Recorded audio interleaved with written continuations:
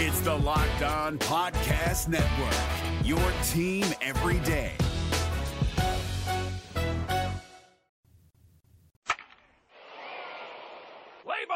This is the Locked On Reds podcast. I'm James Rapien. It is great to be with you on a Wednesday. On Twitter, at James Rapien, at Locked On Reds. Subscribe, iTunes, Google Play, Spotify, Stitcher, and wherever you get your podcast. You can check us out at LockedOnReds.com. Every podcast posted there, plus series previews and so much more. And just a quick update, because as I record this, the Reds are playing the Cardinals right now at Great American Ballpark. It's funny, I was downtown for Bengals Open Locker Room today, right when the Reds were starting.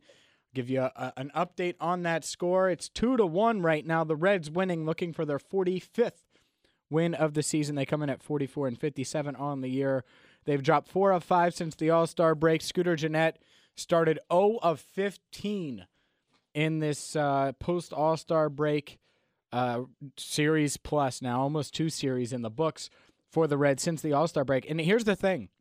He got his first hit today. So maybe it's a sign of things to come. Joey Votto struggling still a bit. Eugenio Suarez continues to hit.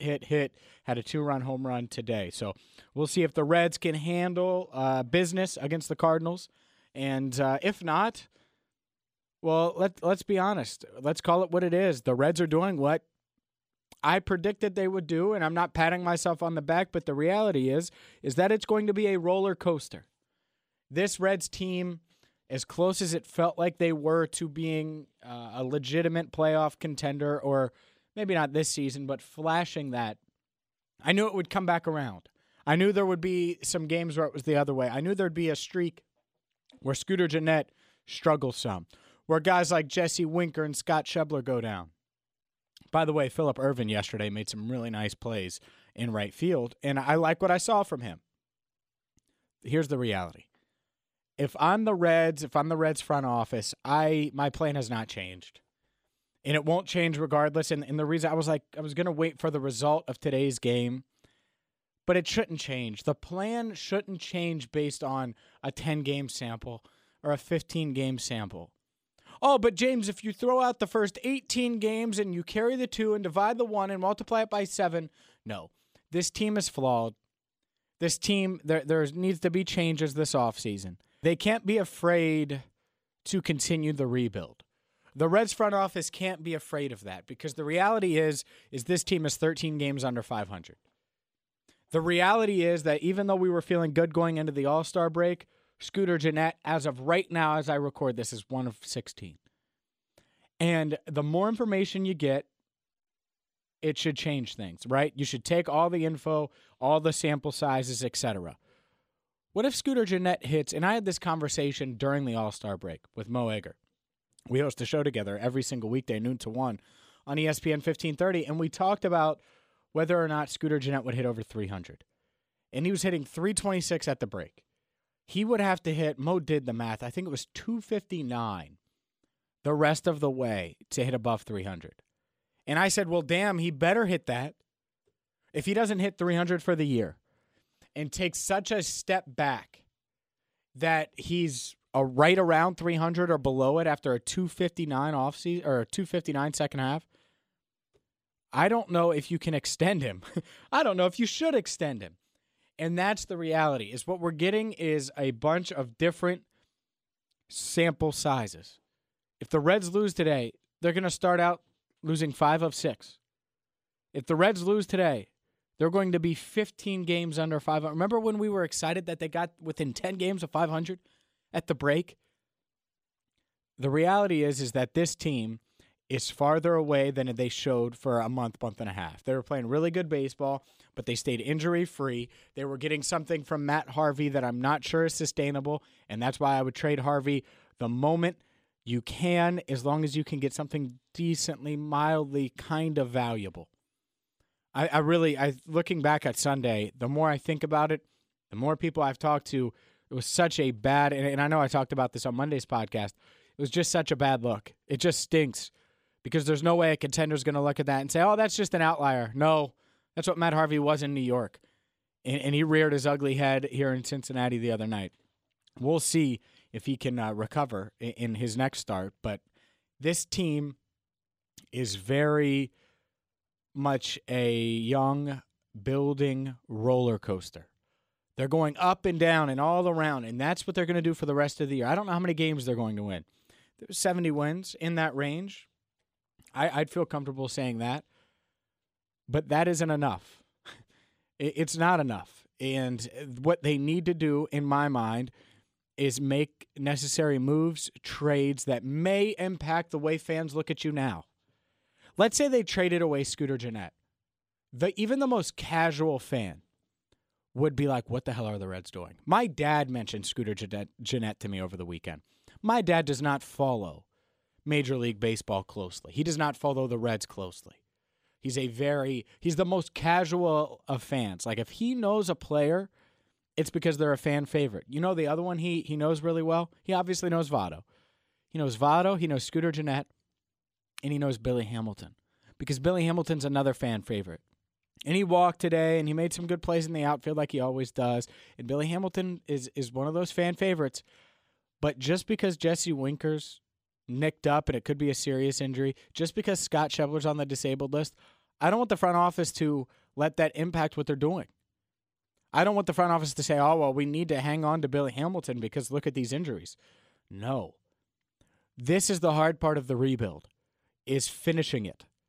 The hard part is finishing it. And I think they're close-ish. But they're going to have to make some moves here. And whether it's between now and the trade deadline or this offseason, painful decisions that fans aren't going to like, potentially. You wouldn't like it if they traded Raisel Iglesias. I think, depending on the return, it would be the right move. I think, based on what I've seen in the trade market, trading your closer right now could be worth it. Average fan might not think that.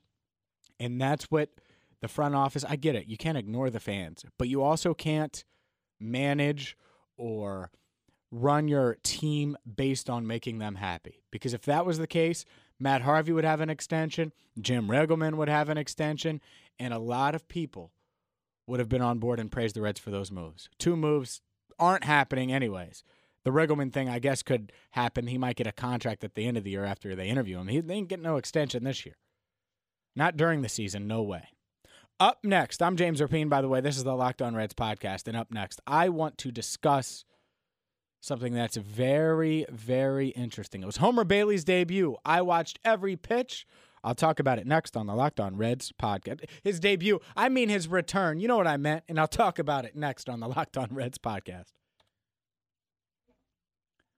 I'm James Rapien. This is the Locked On Reds podcast. And, Homer Bailey, he returned yesterday, and he pitched well. 6 2/3 innings, gave up a couple runs. All in all, a solid outing for Homer, about as much as you could expect. And here's the thing that I worry about, because I think Homer's going to get every opportunity to have success the rest of the year. Is there a path, and I'll just ask you this, just open-ended. Is there a path where the Reds don't add a legitimate, bona fide veteran or up-and-coming starter this offseason? I mean, I just look at where they're at. And Matt Harvey, you can scratch him off the list. He won't be around. But Homer Bailey's under contract. Homer Bailey's set to make a lot of money. It's going to be hard for them just to walk away from that.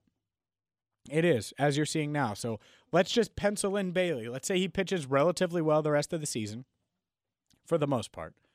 And they decide to keep him around and put him in the rotation, keep him in the rotation in 2019. Okay, so there's one.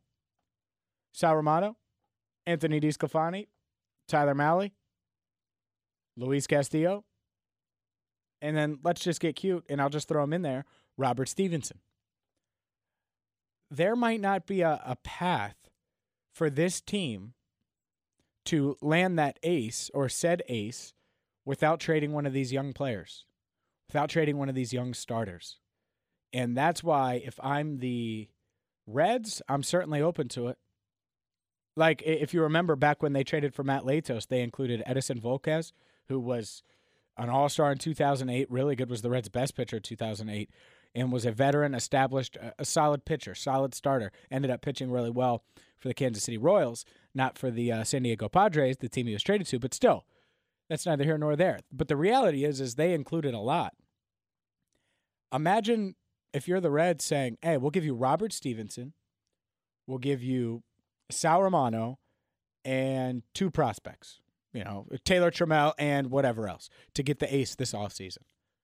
Is that enough? Bailey has no value. It seems like more and more that they want Bailey around.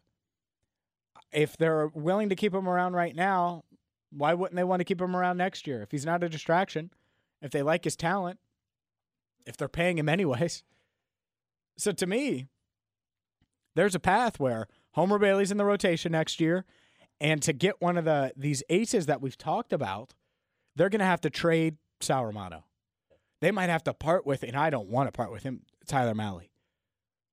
I don't think they would part with Luis Castillo just because of his upside. See, I look at Mahle a lot like a Mike Leake.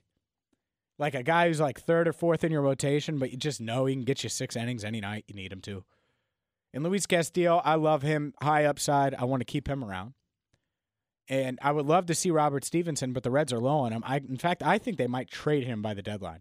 He continues to play well for AAA Louisville.